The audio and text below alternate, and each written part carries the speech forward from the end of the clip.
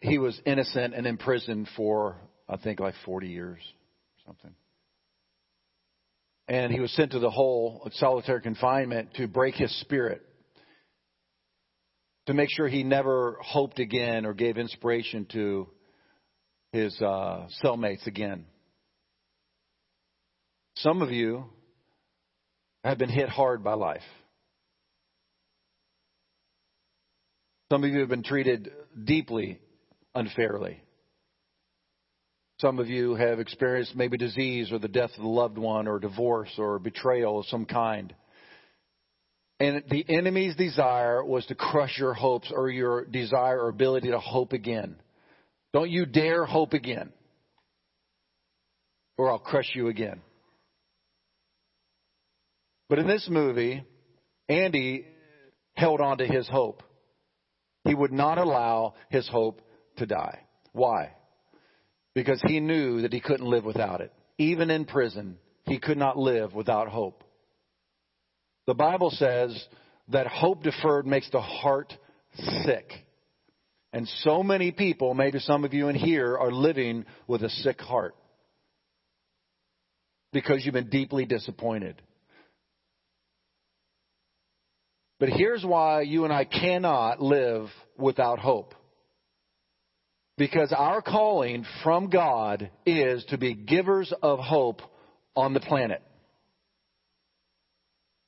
I don't know if you know that, but that is your primary purpose in life, is to be a hope peddler, a hope dispenser, a giver of hope. Aren't we walking with the God of hope? So if we, God's people, live hopeless because of our disappointments, we have nothing to offer the people we work with, our relatives who are far from God, our neighbors, our friends.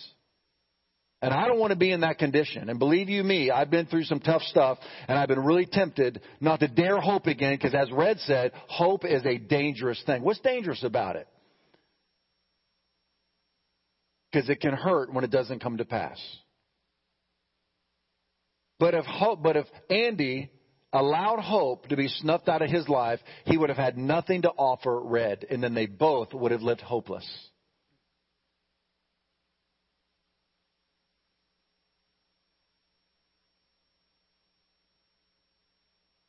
This may come a shock to you, but I have father issues. Anybody else? Just, you can raise your hands if you're bold, okay?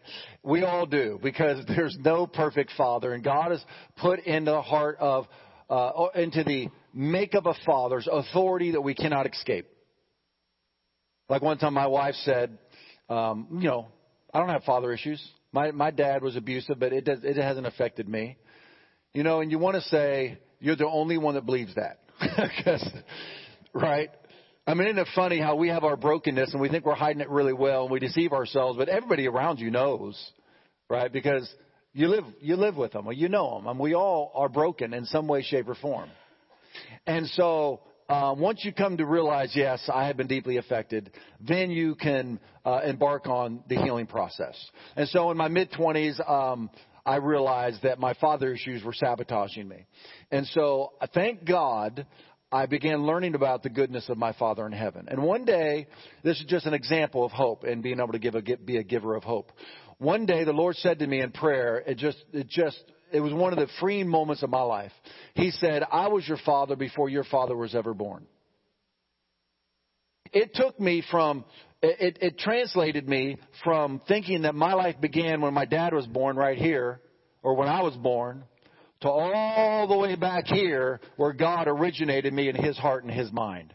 Jesus said this, I came from the Father, I'm going to the Father, and he has put all things in my hand, which is why he then could take off his kingly robes and put on a servant's towel and wash people's feet and not need any affirmation from human beings, because his significance came from the Father. Can I hear an amen? Okay, now we all know that's true, but, getting there from here is the journey, isn't it? And thank God if you had a wonderful father, but, everybody's broken. Even God is a pretty good dad, but Adam and Eve still felt like they had to find their needs somewhere else. So for all of us parents who feel like we have damaged our kids from our imperfect parenting, well, you have. and they're going to have to get over it, and they're going to have to find the Father God, and they're going to have to find their healing. Amen? Amen. It's like, well, they're going to have to get over that. I just screwed up there. I'll pray for you.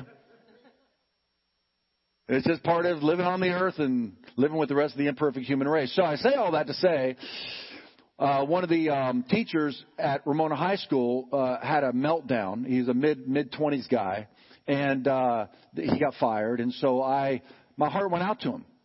So I called him up. And I called him up a couple months ago, and I knew he was struggling. And so I called him up and said, hey, can I buy you a taco? And, of course, he's thinking that it's a parent that's going to chew on him about his teaching. And I just wanted to get to know him. I had no agenda but just to get to know the young man. And it really I could tell it really took him back. Well, then he just had a meltdown again this week. And so I emailed him again and said, hey, can we get another taco? So we met at Rubio's up in Ramona.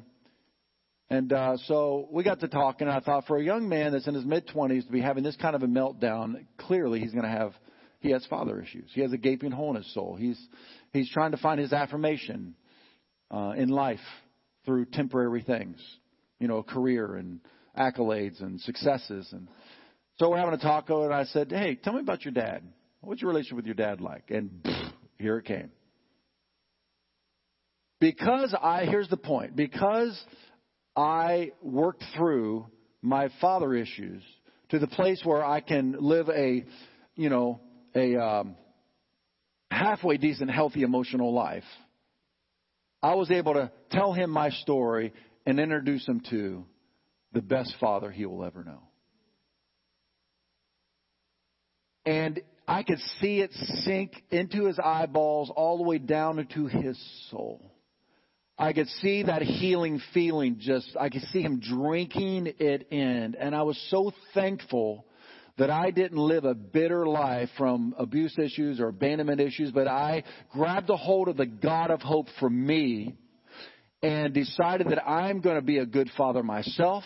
I'm going to learn how to have the father heart, and I'm going to father others. And I was able to transfer the father heart of God to this young 20-something and give him hope.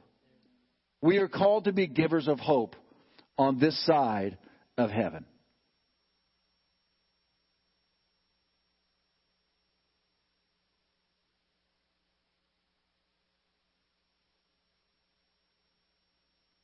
Some of you, like Red, need to move past your fears and embrace hope again. Some of you are living self-protective lives where you don't want to be in a relationship because you're going to get hurt again. Maybe you're disappointed with God and you don't want to believe God for big things anymore because you prayed for your aunt or your uncle or someone and they died of a disease, and you're just not going to pray those kind of prayers anymore.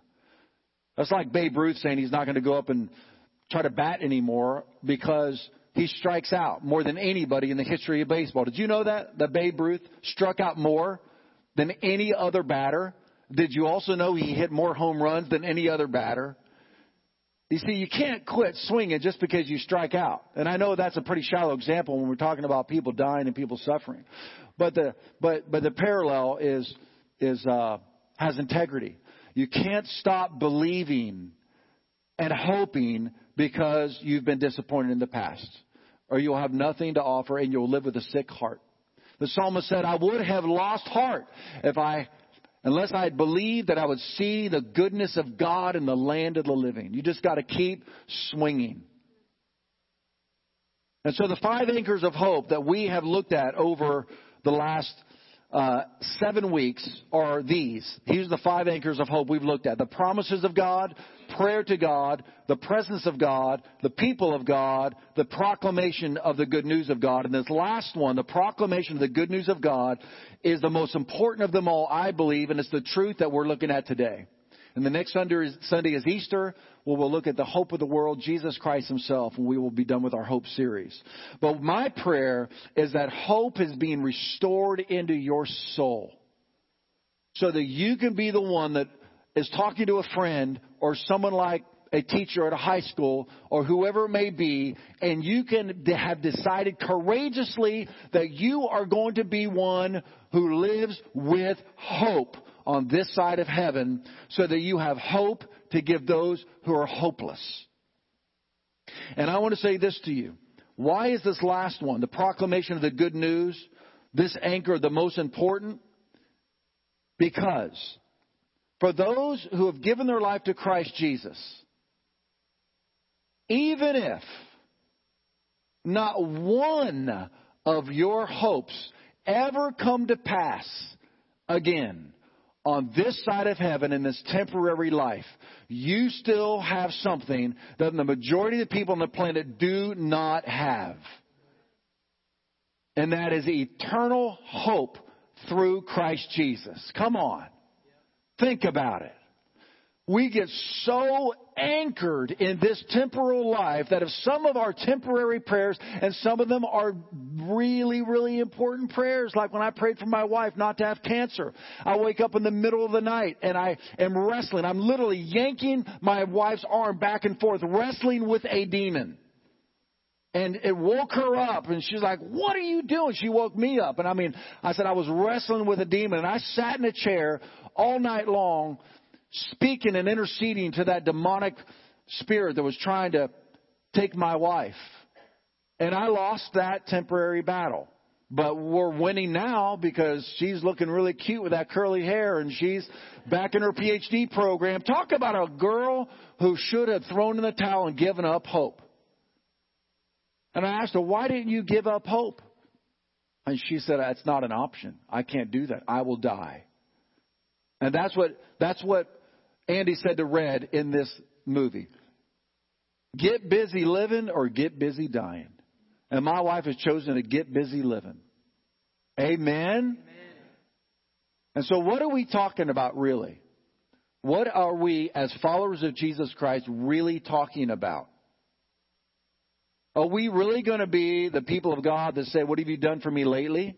And if you don't answer my immediate prayer, I'm going to throw in the towel on you after you hung on the cross for me and you shed your blood for me and you've given me a seat in heaven that I don't deserve. I'm going to get mad at you because one of my temporal prayers on this planet don't get answered."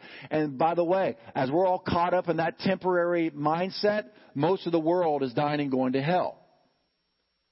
Yet we don't really care about that because we are anchored in this temporary life, and only 1% of the body of Christ actually shares the gospel with people who have no eternal hope. Exactly. Exactly, young lady. She said, "Oh my God." Did you hear that? Did you hear that? I want to take you to the book of Hebrews real quick because these are some great scriptures for us to really get the eternal perspective that we must have as the followers of Jesus Christ. I'm putting the screws to you this morning. I know. I know that I've just embarked on the most popular topic in Christendom, evangelism. I know that. I know that all of you right now are just so excited that we're talking about evangelism. And I know everybody feels so wonderful about how many people you've witnessed to this week. I'm sure that you just feel wonderful about the fact that you have been deeply committed to the Great Commission and you have prayed for and witnessed to everybody you know, and you're still looking for people that haven't heard the gospel yet. I know. So let me suggest this. I know that I'm hitting smack into the topic that is the most intimidating and the most uncomfortable for believers, but I pray to God that we can get over that. My hope for the Gathering Place Church is, and I know it's a big hope because I'm going against the 99%. But listen, and I believe our church is way beyond the 1%. My hope is that every person who calls the Gathering Place their church home will make their primary purpose in life, because it already is God's primary purpose for you. I'm just trying to get us on His page. My hope is no matter what your vocation is, and no matter what your temporal needs are, my hope is that everybody who calls the Gathering Place Church their home will make bringing Jesus to people and bringing people to Jesus their primary purpose in life. Amen. Did you hear it? Out of the babes, the mouths what did I say? Out of the mouths of babes and suckling infants is what the old King James says. God has ordained praise. Let's look at this temporary mindset. It's so critical. In the chapter 11 of the book of Hebrews, it's called the Faith Hall of Fame. These are the greatest men and women of God who went before us. Let's look at their mentality. So look into the book of Hebrews in chapter 11. Let me go there. You guys will be looking at the PowerPoint behind me, or your Bibles in your lap, or on your phone. And the book of Hebrews, chapter 11, starting in verse 13 through 16. These all, talking about Abraham and Isaac and all the faith people that went before us, Noah, and all these died in faith, not having received the promises, but having seen them afar off, or assured of them. That's hope, seeing them afar off, or assured of them, embraced them, and confessed that they were strangers and pilgrims on the earth. Will you say this with me? I am a stranger and a pilgrim on the earth. This is not my home. Come on, say it again. This is not my home.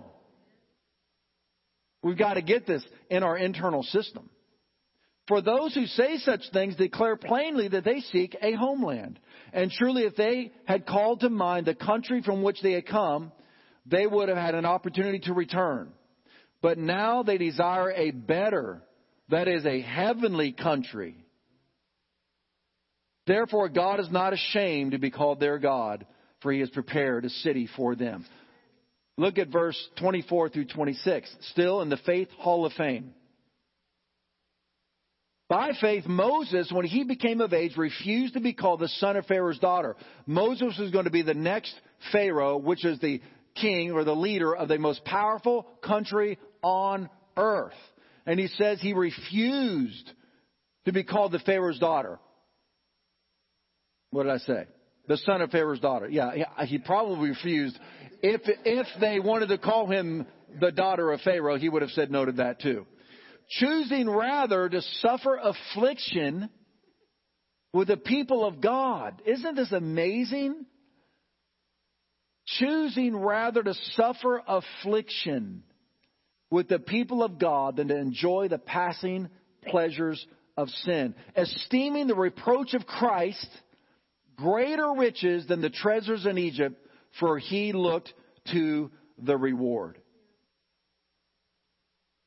And then 1 Corinthians 15:19 says, if in this life only we have hope in Christ, we are people most miserable.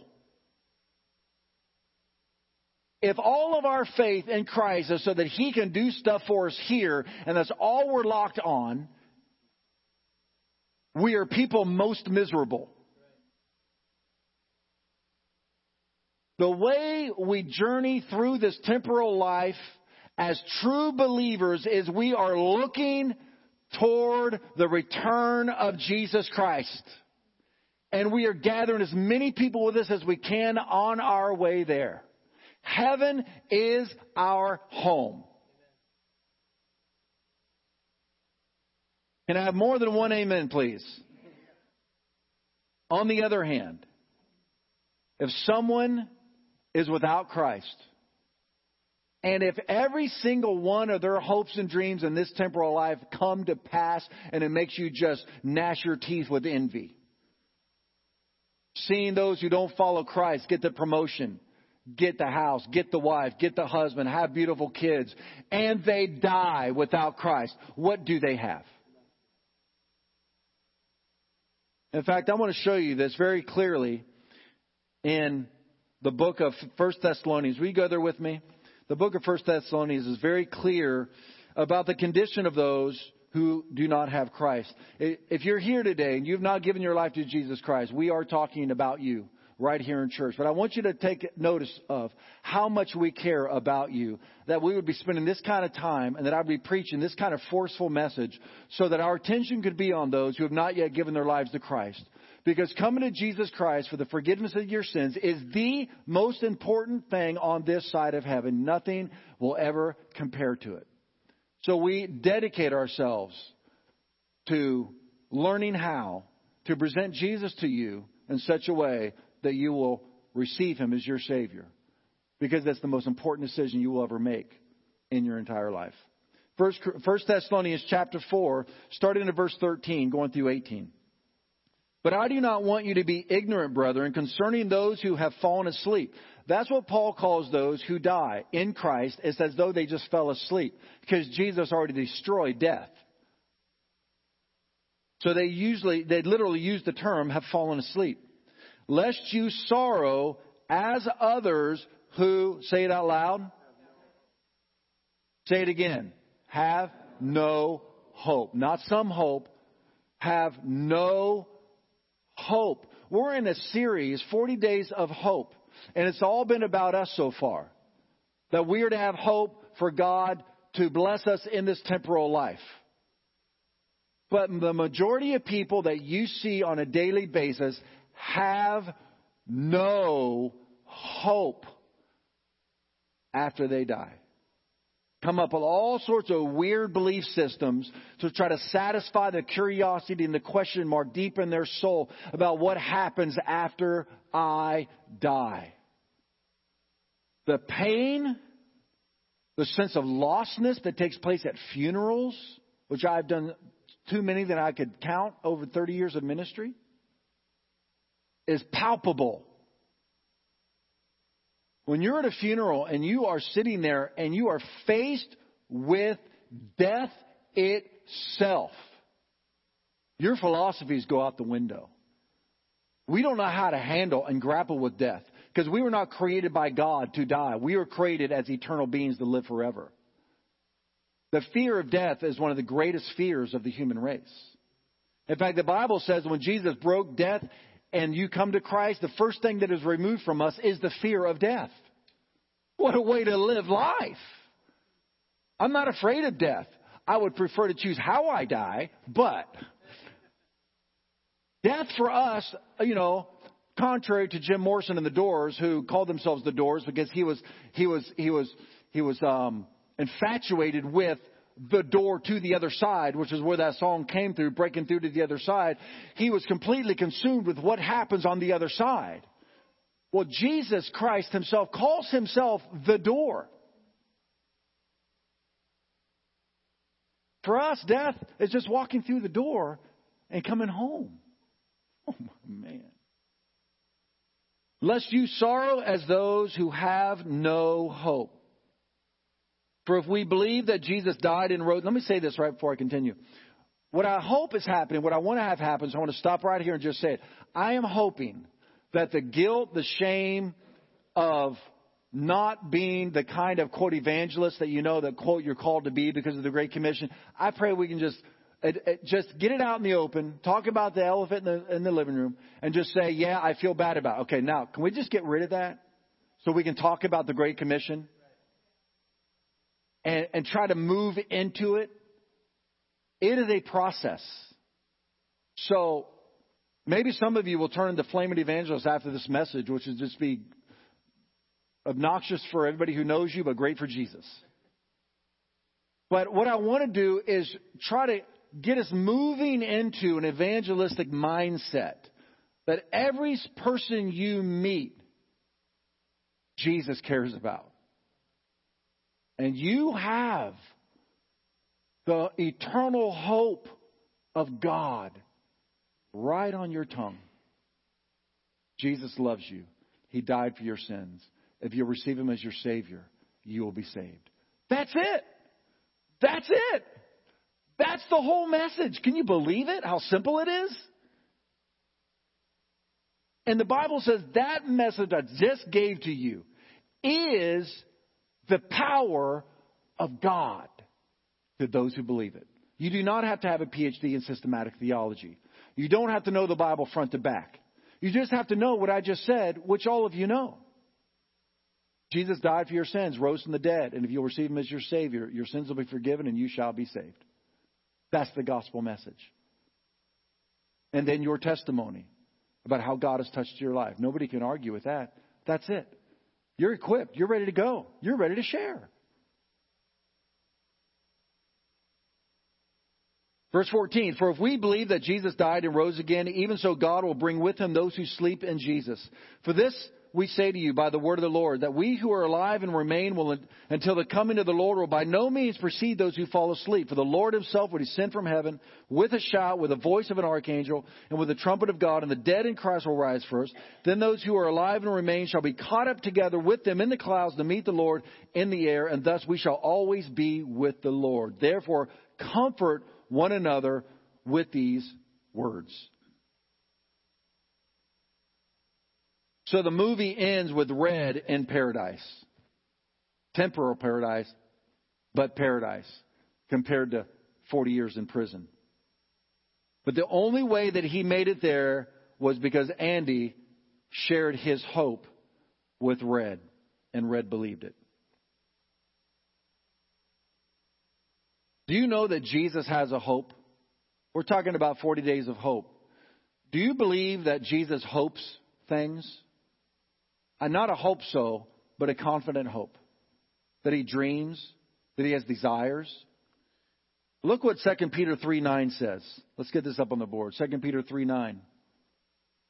The Lord is not slack concerning his promise, as some count slackness, but is long-suffering toward us, not willing, some say desiring, that's a hope, that's a dream, desiring that not that any should perish, but that all, everybody say all should come to repentance. Every person, even that quirky, annoying, irritating person that you have to work with, even that cantankerous relative, even that distasteful neighbor, even your worst enemy, Jesus cares about that individual. And Jesus says to you and me, follow me and I will make you fishers of men. That's what Jesus said to every one of his disciples when he first met them. Follow me and I will make all of your dreams come true. Like Pedro from Napoleon Dynamite, right? I will make all of your dreams come true, right? Is that what Jesus says to us? Chris, I know you're going to hell, and I'm here to save your soul so that I can make all of your temporal dreams come true. I am your genie in the bottle. All you got to do is rub me just right, say the Lord's Prayer 3 times. Poof, there's your wife and your children and your career and maybe even some hair, because I can make all of your dreams come true. Is that what Jesus said? Is he good? Yes. Does he make many of our dreams come true? Yes, because he loves us. But that is not why he called you and I. He called you and I to enable us to escape eternal separation from God and then to tell people about him. Seek first the kingdom of God. That is every soul getting saved. Seek first the kingdom of God. What we do is we get saved and then we ask Jesus to start being a part of our kingdom. We were supposed to have the most radical paradigm shift on earth when we gave our life to Christ. It's not about me anymore. It's about you. What are you doing? What are you about? How can I be a part of it? Well, John, actually, I'm calling you to be a pastor. You know what I said to him when he told me that? I said, that's a really bad idea. I told him that. I said, because I am selfish and I only care about me, and you know that. So that's a really bad idea. Okay, so what I'm preaching today, and if you actually pray this prayer about getting God's heart, which we're going to close with in just a few minutes, I'm telling you it's a dangerous prayer. Because I told the Lord, I am really selfish. I don't care about other people. So it's a really bad idea that you call me to be a pastor. But I know it's your will, so okay. But I'm telling you it's a bad idea. Then one day I was standing on a street corner and I was weeping because one of my employees I'd led to the Lord had backslidden. Actually, two of my employees had backslidden and they were in an adulterous relationship. And it crushed me. And I'm weeping. I'm standing on a street corner here, Marlboro and University, down where I used to live, down in very dangerous territory. And I'm standing on the street corner and I'm weeping. And I said to God, why am I weeping over these people? And he said, because I've given you a pastor's heart. And I said, well, can you take it back? I don't want to. You can't live like this. And then one day I went on a 10-day fast, asking the Lord to give me his heart. And after the 10th day, when people would share with me the tiniest concern in their life, I would start crying. And I said to the Lord, stop it. Human beings can't live like this, but that's how Jesus lived, and that's how Jesus lives. He is easily touched with the feelings of our infirmities. When you and I want to be on God's page about touching every person that does not know Christ, we must have his heart. And so when you have his heart, you feel the deep need of those around you, and you become the most compassionate believer. Judgmentalism goes, if God was going to judge people, he would have already done it. He's not judging. He's saving.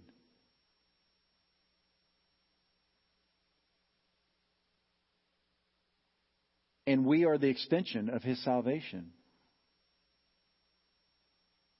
to every person we meet.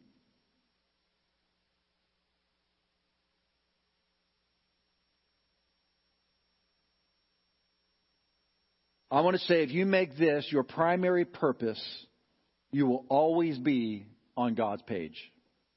If you're wondering, what's God's will for me? Am I supposed to be a teacher? Am I supposed to be an engineer? What college am I supposed to go to? Who am I supposed to marry?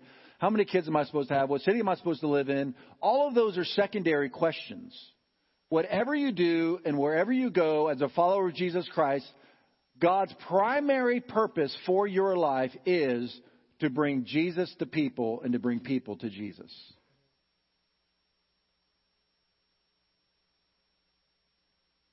And I want to say it's a process. And I said that earlier. I want to say it again. It is a process. Jesus said, I will make you to become fishers of men. I remember the first time I did this, I went to an evangelism explosion course at Horizon. I used to go to Horizon with Mike McIntosh when I first came to the city in 1984. And I went to this little evangelism workshop, and they would teach us about how to share our faith. Then they'd put us on a bus, take us downtown, kick us out on Front and Broadway, and then pair us up in twos and tell us just to go on the street and start sharing the gospel with people. That is pretty darn intimidating. And I did it. And I'd walk up to strangers and I'd share the gospel with them, and I was like, I just wanted to break out of my fear zone and just do it. Well, the next step was even worse. I thought, okay, I really need to learn how to do this. So I went and parked my car at a little strip mall, and I opened up the hatch, and I sat on the back of my little, car in my hatchback, and I sat there waiting for the first victim that I was going to witness to. And this guy walks by, and I'm like, I'm not going to witness to him. Then another guy walks by, I'm not going to witness to him. And then his mom walks by, I'm not going to witness to her, and my heart's pounding, it's like, oh my God. And then this teenage girl comes walking down the sidewalk, and all of a sudden I felt, the anointing. And I just stepped out in front of her. She was like, I said, excuse me. It was so raw and so bad, I don't even know how God used it, right? I'm like, hi, do you know Jesus? I'm like, oh my gosh, that's a horrible way to start. Do you know Jesus? Seriously? And we got to talking after he kind of stumbled into it. And she had once been a Christian, but she'd fallen away from it. And I shared the gospel with her the best I knew how. And Jesus loves you. He cares about you. It's so simple. God knows that we're all he's got to work with. He's not going to make the message complicated. Seriously. By the time we got talking, she was so excited about Jesus again. Thank you, Ron. That she literally turned around and ran, but she wasn't running from me. I promise you. I was there. I saw her eyes. I saw her face glowing. I saw her excitement. It was about excitement for Jesus. And she ran. I thought later she didn't even go to the store. It's like the woman with the water pot at the wells, right? Where she came to get water. She dropped her water pots. John chapter 4. Ran to the town to tell everybody about Jesus. She totally forgot the errand she was running. That was the first time I stepped out to share my faith with somebody. I had to break through. And this is why so many believers don't share the gospel. I think three things. And I'm going to give you a couple practical points, do's and don'ts, and then we're going to close up. Why don't most followers of Jesus share the greatest news in the world? I believe, one, they're intimidated. It's intimidating, isn't it? Just be honest. Raise your hand if sharing the good news with people is intimidating. Just raise your hand. See that? Just look around. Just go ahead. Raise your hand if that's you. Intimidated. Look around. Okay, it's intimidating, right? Because we don't want to be rejected. We don't want to be called a Jesus freak. We want to lose our friendships. We don't want to create some kind of a weird reputation at work or whatever. It's intimidating. You don't want to be harassed and persecuted, okay? I want to say, we just got to get over it. People's eternal destinies are more important than our reputations. Do it wisely? Yes. Everybody say yes. Turn to your neighbor and say yes. But doing it wisely doesn't mean don't do it. Oh, I'm waiting to do it wisely. Indifferent is another reason we don't do it. We're just indifferent. We just don't care. And may God give us his heart. And feeling inadequate is another reason that people don't do it. So I want to take a little bit of the pressure off. I'm going to give you some don'ts, then I'm going to give you some do's, okay? And then we're going to close up today. Number one, don't share the gospel with every person you meet. What? Can you believe I just said that after all this? No, that would be so counterproductive, and you couldn't get anything done because you've got to run errands, you've got to go to school, you've got to live a life, right? I mean, it's just practically not possible, nor is it savvy. Remember, the Holy Spirit stopped Paul from going to one town. Jesus said, go preach the gospel to every person. So Paul's going to preach the gospel, and the Holy Spirit says, don't go to that city. Paul's like, well, that's weird. So then he's going to another city, and the Holy Spirit says, don't go to that city. He says, oh, wow, that's weird. And then he has a dream that night to go to Macedonia. So then he goes to Macedonia, he goes to Philippi, and the Philippian church is birthed. So the general rule is preach the gospel to everybody, but the Holy Spirit says, and I'll tell you when and who and how. Right? So I like Paul's method. Evangelism is a green light. It's a green light. I'm not waiting for a green light. I live with a green light.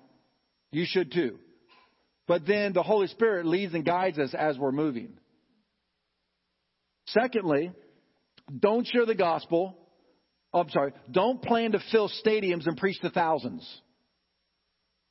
Only a few people in the history of the world have ever had the privilege of doing that. If you're called to that, praise God. It'll happen. You won't have to make it happen. It'll happen. But if you get these prophecies, you're going to go around the world, and you're waiting for this big prophecy to come to pass when Julie next to you at work is going to die and be separated from God forever. Okay, that's just an escape. All right, so get that out of your mind and realize the people that are directly in your circle of influence are the ones that God wants you to reach. Thirdly, don't plan to leave tracts on everybody's desk at work or at school. That's a really bad idea, because then you get the reputation of being the freak. And now nobody wants to talk to you. Nobody wants to have lunch with you in the lunchroom anymore. Can I hear an amen? Don't call every relative you have and do an evangelism explosion on them. What is that? Evangelism explosion is, I use it. It's simply the question, if you were to die tonight, do you believe that you would go to heaven? That's a great question. I still use it like 90% of the time. Because the answer to that question tells you everything about where they are spiritually and their belief system. If they say yes, you say why? And they say because I've been a good person. Then you say, well, actually. Or if they say no, then you can say, would you like to know how you can get there? Yeah, usually is what they say. Unless they're going to get into a debate, and that's a different story. But usually I found people, I just do not buy into this thing that's being purported that people don't want to hear the gospel anymore. I don't find that. I find people are really open to spiritual conversations. I think we're just not initiating them. And what you want to do, and don't do this with your neighbors either. Don't go to every neighbor and ask them if they're going to heaven or hell. Evangelism explosion. And don't stay in your room and pray that God will send someone else to share the good news. Okay. Those are some of the don'ts for today. Okay, you want to do some of the do's? All right. Do pray for God to give you his heart for those who are far from him. That's the starting point. Because if it's all just tactical and robotic and cold-hearted and just because I'm supposed to, because I'm a Christian, those who are lost, those who have no hope, those who don't know Jesus can feel that. They're just being processed. I'm asking you to pray the boldest prayer you've ever prayed other than your salvation prayer, and that is for God to give you His heart for those who are far from Him. He'll do it. He's hoping that you'll pray that prayer. Another do specifically pray for those you know who are far from Christ. Don't just pray big general prayers. Pray for people by name, for those who you know are far from God. And start now. Start today. Start this week. And start doing it for the rest of your life. Because Satan, the Bible says, has blinded the minds of people so they cannot believe the good news. So you must pray that God will open their eyes so that when you share the gospel, they can understand it and receive it. This is a spiritual battle we're in. It's not a philosophical battle. It is a spiritual war. So you must pray for people individually. Do pray for God to give you open doors and opportunities to share your testimony. Pray for open doors. Paul begged the church to be praying for him, that doors would be open to him, that he would have access and opportunity to share the good news. Pray for God to give you opportunities. I'm telling you, if you'll pray that prayer today, this week, God is going to set up, Jesus will set up opportunities for you to share your testimony with somebody. I guarantee you He'll do it because it's your primary purpose. It's the whole reason Jesus hasn't returned yet. The only reason Jesus hasn't returned yet is because there are people He still wants to live eternity with. And then, another do take those opportunities when they come. You see, there's so many opportunities Jesus gives to us, and we just don't take them because we're intimidated, we're indifferent, or we feel inadequate. I just want to say the best thing you can do is just ask questions. I do this. That's the next do. I was getting my hair cut. Do you like it? Kind of short, but so I'm getting my hair cut, and the gal's cutting my hair. I'm thinking, I don't know where she's at spiritually, and I mean, it's just her and I right now. What a perfect opportunity! It's an opportunity. Sometimes we pray for God to give us opportunities. Other times we just got to take the millions of opportunities that are always around us. How many of you get haircuts? Raise your hand. You ever get a haircut? Okay, great. How many times have you gotten a haircut? Let's say you get a haircut once a month. Okay, or whatever you guys do. Okay, so think about how many times you've gotten a haircut. That's how many times you could have had a spiritual conversation with the person that cut your hair.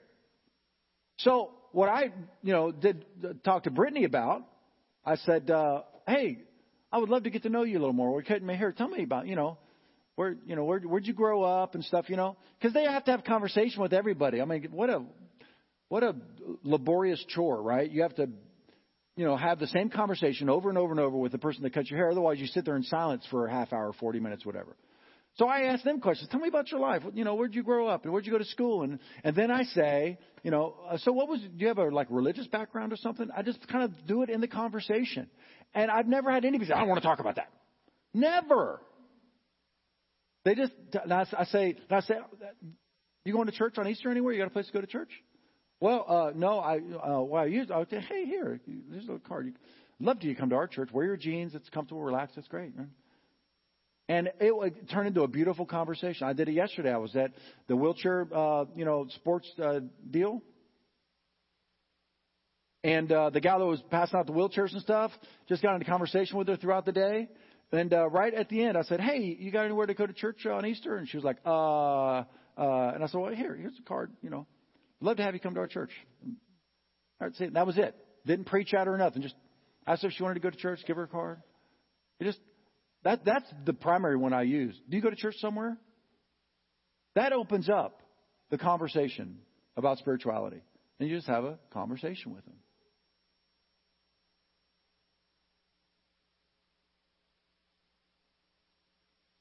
Do go to our gospel conversations workshops with Stephanie Demink. Do sow acts of kindness which is a great way to share the gospel. And you say, oh, are you sharing acts of kindness just for the act of kindness' sake? Or are you sharing the act of kindness so that you can have the hope of sharing the gospel with them? Yes. And do invite people to church. I invited the principal of Westview High School to our Easter service. I invited the principal that used to be the principal here for 10 years, and he was the principal of Poway High School for 20 years. I invited them. Just inviting them to church doesn't hurt. They both said no, and I told them they were going to hell, and we're still good friends.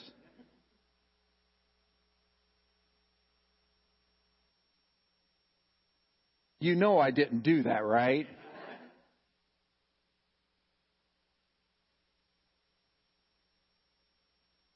Stephanie, yes. You have something you want to say? Our missions director is coming up to talk about, I don't know why she'd want to say something on this topic. I get so excited about what John's talking about. And this is an area where I really love to share the gospel, but I so want to grow. I want to see more people come to faith in Christ. Just as you were sharing, I thought a couple of things that might encourage you. You're familiar with the parable of the soils? There are 4 different kinds of people. There's the rocky soil, the thorny soil, the something, and there's The shallow. But there's good soil. So we don't really have to worry about the rocky and the thorny and the shallow because we're looking for the good. Okay? So if I throw a seed out there and someone's not interested, I don't have to talk you into it. I don't have to share with you again next week or share with you again next week because I'm looking for the good soil. Jesus said they are out there. So I'm just trying to find them. And you cannot. Did you just sniff? Well, you can smell them? I can smell them. That must be a spiritual gift. I thought of this example. You lay hands on me, I want to be able to smell those who have good soil. No. Okay. No, I thought of this example that I read. Okay, so if you're like out walking down the street and if you like coffee, like I do, and like Alicia does, right? You smell coffee, you go, where's that coffee? And you go and you find it. Okay? So that's what we're doing. We're trying to sniff out the good soil, okay, with our spiritual senses. So this is the thing. You do not know who the good soil is. You can't say, oh, I don't think she's interested because she just looks like she's got it all together. She's got all these pretty clothes and money and everything just seems great. Or, no, he's too far gone. He's not interested. Oh, he's homeless. You just can't tell because the gospel is the seed. If you throw something out there, they're not interested. Okay, like Dallas Willard says, I refuse to carry the burden. It's not on me. It's on the Lord. So we're just looking for who's open. And I have found that praying for people is a great way to see if they're spiritually interested. Everybody has problems. And if you're talking with people, I don't know, maybe people just tell me their problems, but it seems like it doesn't take too long before something comes out. A few months ago, I was at Rubio's. This woman said, she was just talking to me on my foot. I've got this problem, blah, blah, blah. I said, oh, can I pray for you? She said, no. I said, okay, fine. We just went on talking, and we got our food, and that was it. But can I tell a story? That's a great testimony. Okay. It's not a great, but I just put it out there.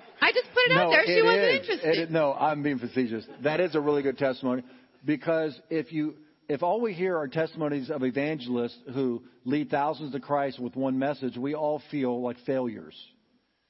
We are like Johnny Appleseed, man. We're just dropping seeds all the time. That's the process. Yeah. Okay. Now can I tell a good story? then I'll sit down. Okay, so I am looking for people, right? I want to share the Lord. So this is my favorite story in America. I've got all these stories in India, but this happened in Carmel Mountain Ranch. Okay, so when I was pregnant with my daughter, they always ask you when you're checking out at the grocery store, this was at Ralph's, can I help you out? No, I'm fine. Well, finally, I was just so big. Yes, help me out.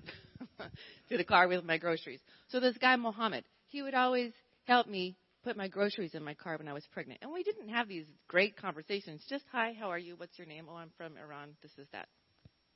Nothing. Well, one day I was at the grocery store and I was just leaving. And I just had this thought, like, oh, I haven't seen Mohammed in a long time. I wonder if he still works here. And then I just got this pain in my heart. I said, oh, Lord, I'm so sorry. I never shared Christ with him. I said, if I see him again, I will share with him. I am not kidding you. Like 2 seconds later, Mohammed was in my face. Wow. I said, wow, Mohammed, I was just thinking about you. How are you? And she just started telling me how everything was so terrible because his wife had just left him. And I said, oh, I'm so sorry, Mohammed. Can I pray for you? And I'm telling you, I wasn't praying like, oh, well, let me pray because God's going to heal your marriage. It was like a prayer of compassion. But I just started praying for him, and I did pray that the Lord would heal his marriage. And then I got his number, and we had him over. He and his son over for dinner, and we shared the Lord with him. We first said, we're not going to shove it down his throat, right? He's hurting. We're just going to love on him. But then we couldn't not. So we shared the Lord with him, and we invited him to come over on Thanksgiving. So anyway, we're developing this relationship, and Thursday morning he came by our house instead of calling. He just came over, and he said, would it be okay if I invite my wife to Thanksgiving? I said, what do you mean? She left you. She said, no, she's back. Well, long story short, they ended. I don't know if they're on fire for Jesus now, but we did lead them to the Lord, we think. But this is the thing. He said to me, Stephanie, I know that Jesus brought my wife back. They're happily married today. I know that Jesus brought my wife back because we were talking with all of our relatives in Iran. Everybody talked to her. We went to a counselor. We did this, and nothing would help. But then you prayed for us, and Jesus brought my wife back. Wow. That's awesome. So, amen. Look for the good seed. All right, so let's all stand and let's pray a couple of prayers together. And as soon as we're done with this, if you have kids in the children's church, you got to do a straight line. Hey, Daryl, can you open those doors there, Anthony? Can you have the box with the invite cards? Because now that everybody feels really bad about not sharing their faith, they're going to grab some cards on their way out. I want that box empty. Come